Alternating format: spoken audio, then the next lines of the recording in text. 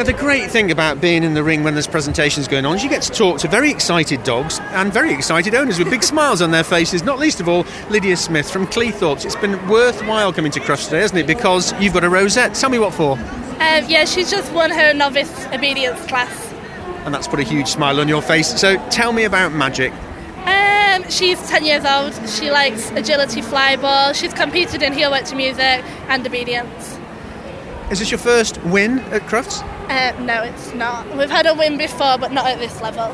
So hence the bigger smile on your face, which is good. How much training time do you spend training with Magic? She goes training once a week. We just keep her criteria high, so her expectations are high. Now, when you were doing your session in the ring, it's a heavy competition today. There's been some very good dogs and handlers in there. What was going through your mind? Just to keep her focused on me, because it's a busy environment. A lot of people watching, a lot of interest in the Young Kennel Club, and a lot of people watching around the ring this afternoon. How much of that are you conscious of when you're doing the session? As soon as I get in the ring, I just focus on the dog. I don't think about anything else.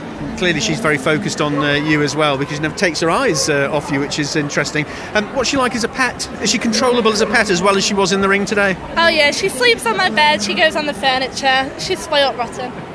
And are you back off up to Cleethorpes today, or are you seeing the rest of Crufts? No, we're competing in flyball tomorrow and agility on Sunday.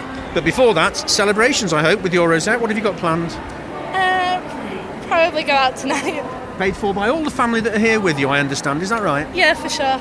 I think they just stitched them up there, didn't we? Tremendous. That Excellent. Would be without a win. Many congratulations. Lovely to see you. Well done to you and Magic. Thank you.